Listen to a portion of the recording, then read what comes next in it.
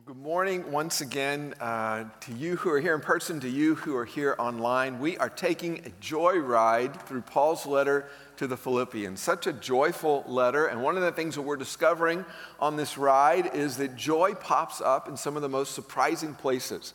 It pops up in this partnership that we have with God and with one another. It hops up in times when we experience this humble worship or humble serving. We see joy spring up when we have new priorities. And today I want us to see the joy that comes in prayer. And so I'm going to ask you to have your Bibles open to Philippians chapter 4 as we read this, the first 7 verses.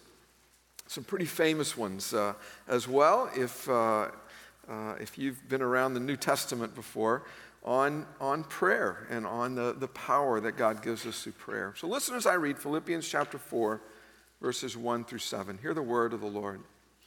Therefore, my brothers and sisters, you whom I love and long for, my joy and crown, stand firm in the Lord in this way, dear friends. I plead with Euodia and I plead with Syntyche to be of the same mind in the Lord. Yes, and I ask you, my true companion, help these women since they have contended at my side in the cause of the gospel, along with Clement and the rest of my co-workers, whose names are in the book of life. Rejoice in the Lord always. I will say it again, rejoice. Let your gentleness be evident to all. The Lord is near. Do not be anxious about anything, but in every situation, by prayer and petition with thanksgiving, present your requests to God, and the peace of God, which transcends all understanding, will guard your hearts and your minds in Christ Jesus. May God bless the reading of His word. So cartoonists like to employ a kind of drawing called a thought bubble. A thought bubble is a little different than a dialogue bubble. A thought bubble just tells you what the character is thinking, not what they say out loud. In fact, I think we have an example for you here. So that's Snoopy's thought bubble there, right? Now I wonder if I could read a transcript of your thought bubbles from, say, Friday morning. Right? What would that reading be like? Well, what if you could read a transcript of my thought bubbles from Friday morning? Is that not a scary thought if we could read those transcripts?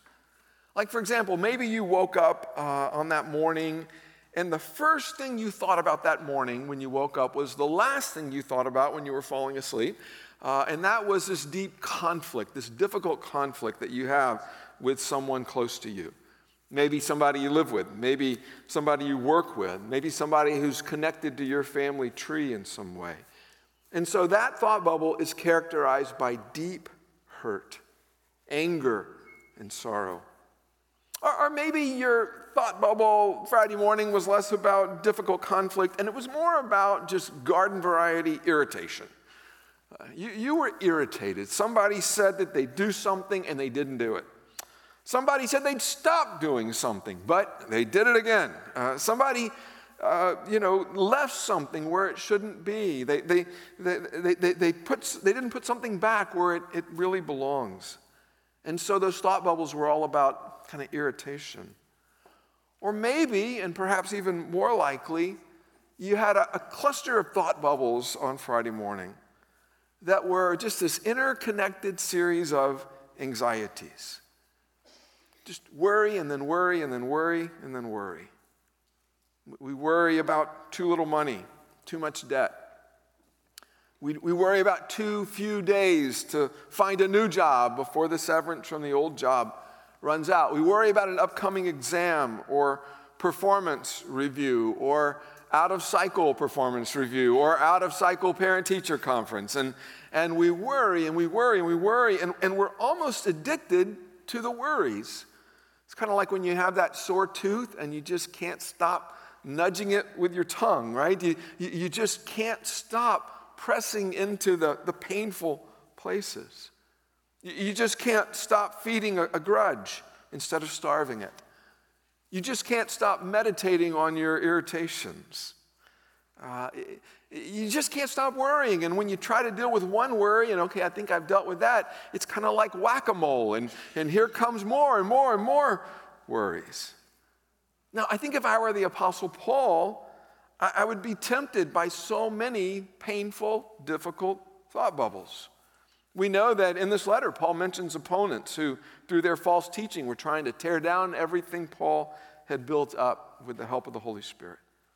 I can't imagine what irritations and frustrations would come from being chained up in a dark prison, as Paul was as he wrote this letter. And then, of course, Paul's legal troubles must have had him wondering how many days he would have left on planet Earth.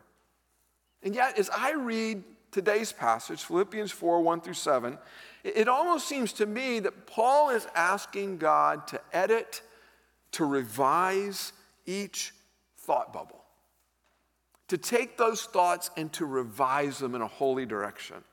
You know, elsewhere in 2 Corinthians 10, Paul speaks about the Christian's battle against our thoughts. And I love what Paul says in chapter 10, verse 5. He says, we demolish arguments and every pretension that sets itself up against the knowledge of God. And get this, and we take captive every thought, every angry thought, every fearful thought. We take captive every thought to make it obedient to Christ.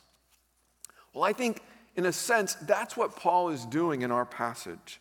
He is taking captive every thought to make it obedient to Christ. I think what Paul is teaching us, in other words, is how to revise painful thoughts with joyful prayer. How to bring prayer into our thought life. Did you know one of the main purposes of prayer is to bring us joy? I almost think one of the key ways you could define prayer is finding joy in God.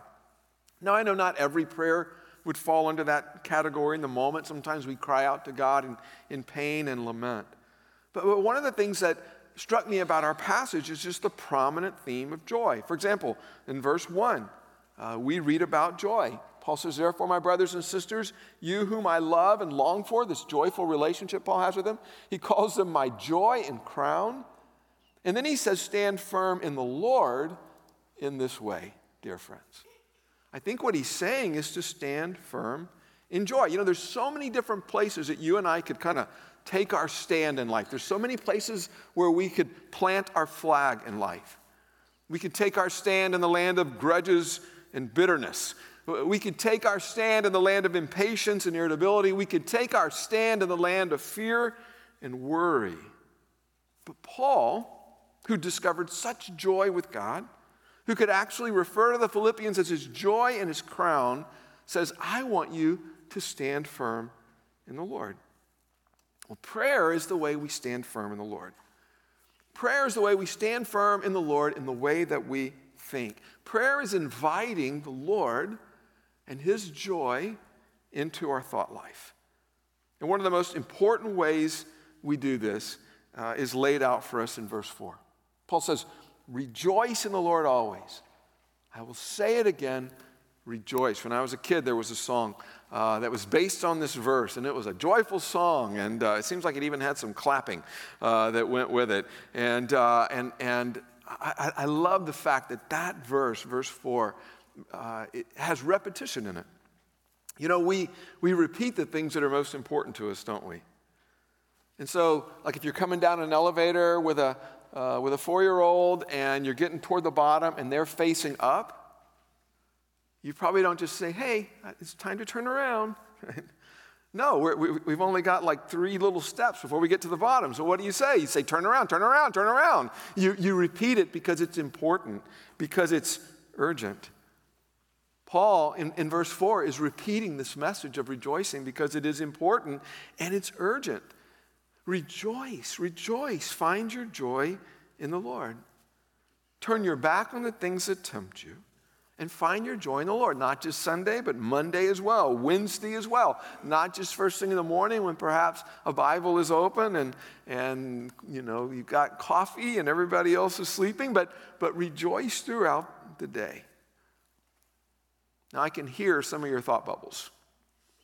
You're saying, Larry, if I could do that, Don't you think I would do that if I could rejoice right now? Don't you think I would?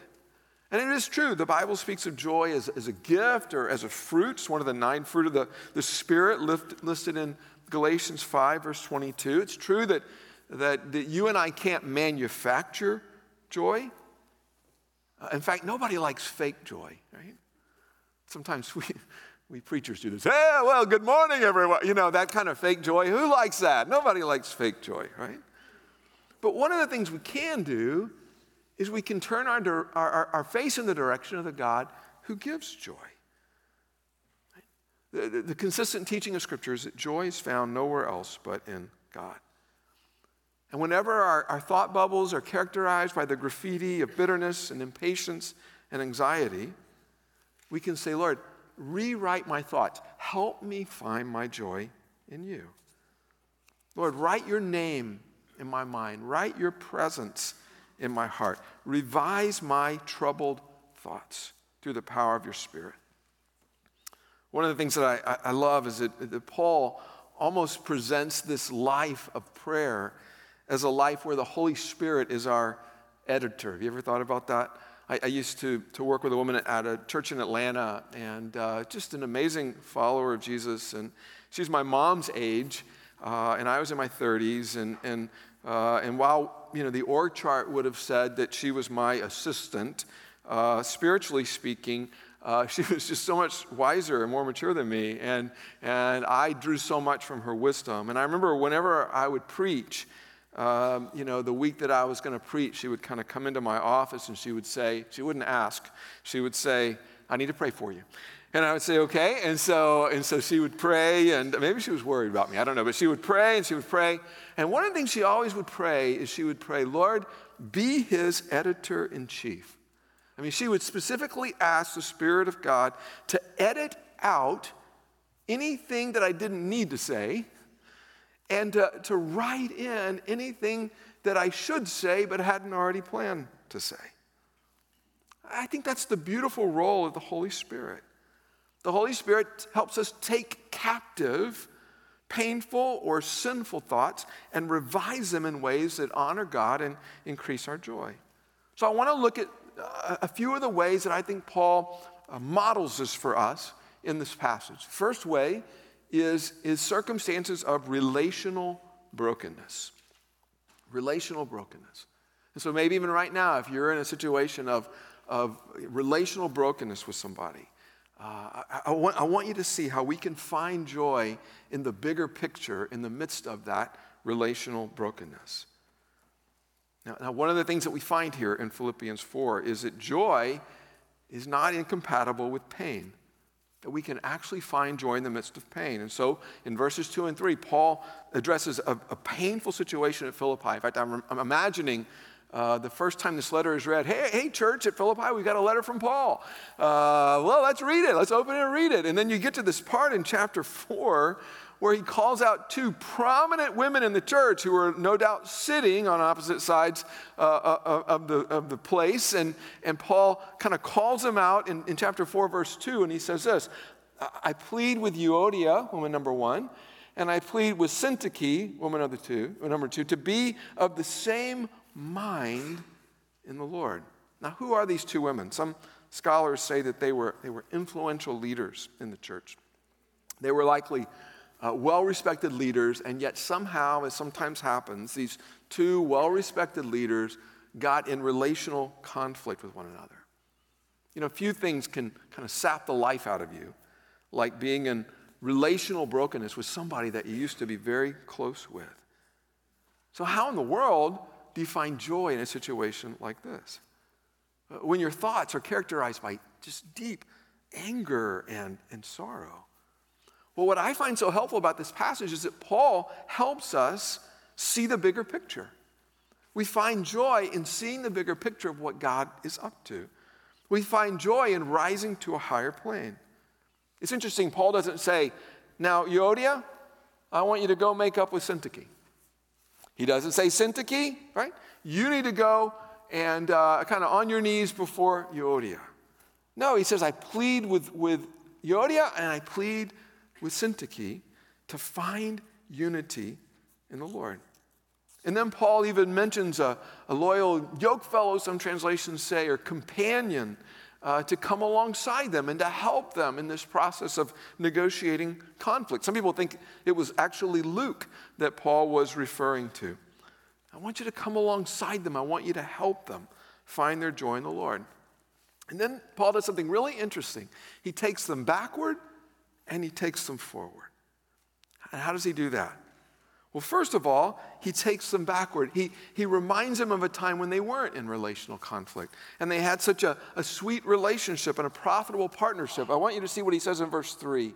He says, yes, and I ask you, my true companion, maybe that's Luke, help these women since they have contended at my side in the cause of the gospel, along with Clement and the rest of my fellow workers whose names are in the book of life. Backward and forward. He helps them remember a time in the past when these two women and Paul and others were shoulder to shoulder in the cause of the gospel. In fact, this word contended was used in ancient Greek for gladiatorial battles.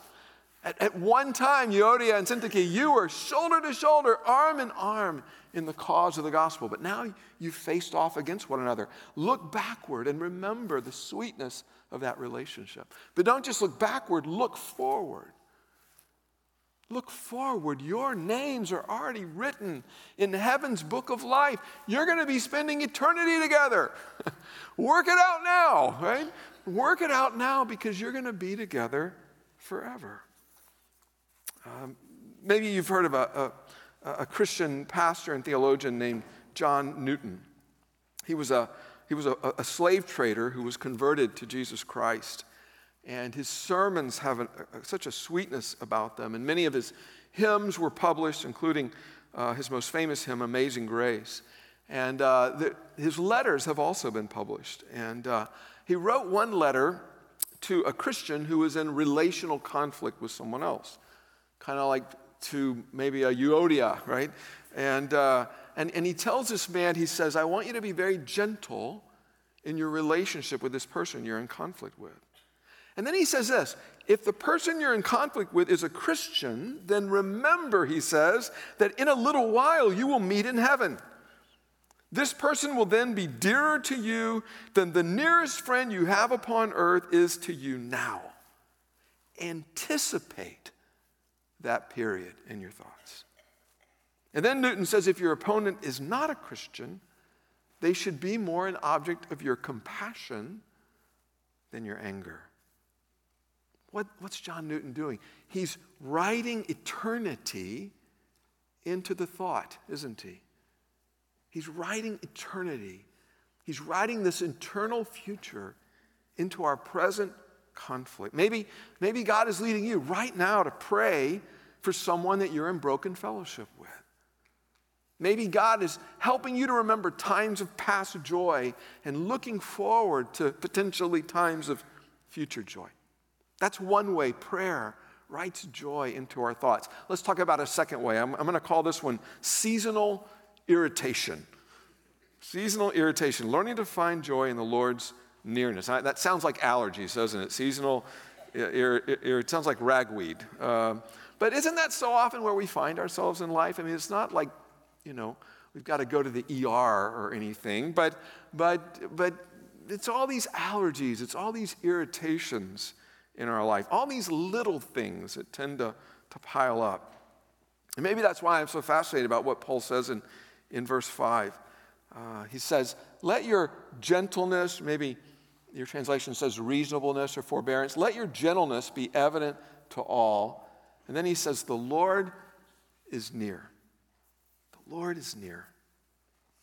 Joy on the inside produces gentleness on the outside. Gentleness is also a fruit of the Holy Spirit.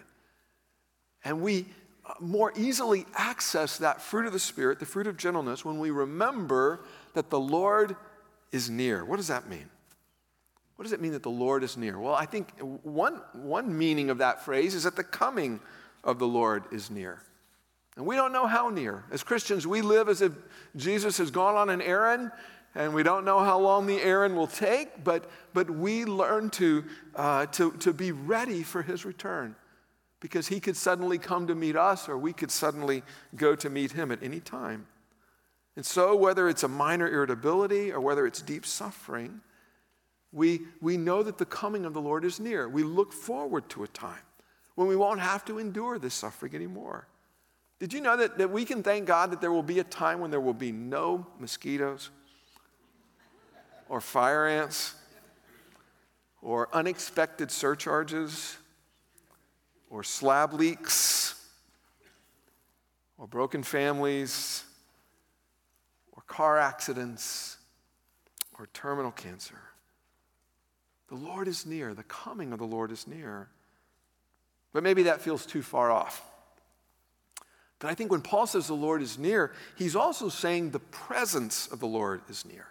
This is the consistent teaching of Scripture, right? The Psalms talk about this all the time. The Lord is the shade on your right hand.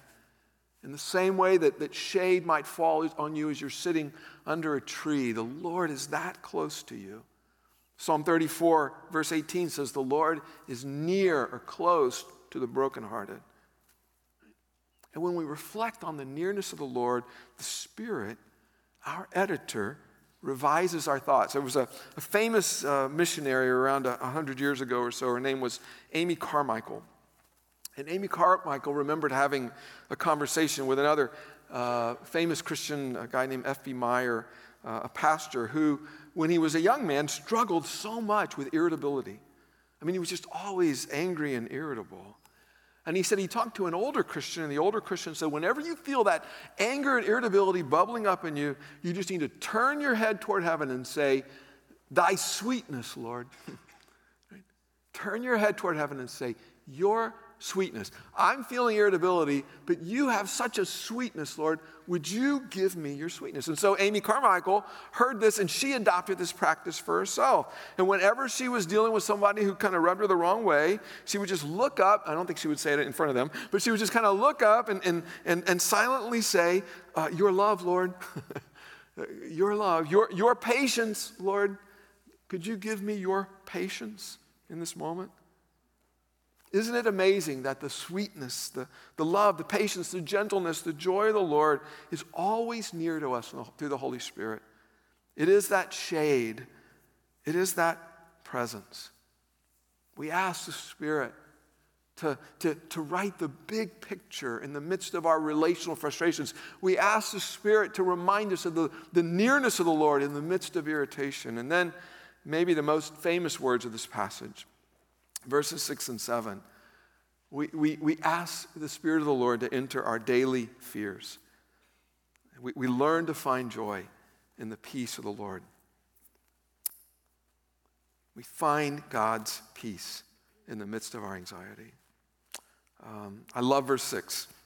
Verse 6 says it so beautifully. It says, do not be anxious about anything, but in every situation by prayer, which is kind of a more blanket term for prayer, and then petition, which is a more specific aspect of prayer, with thanksgiving, present your request to God. In other words, take those worry thought bubbles and turn them into prayer requests.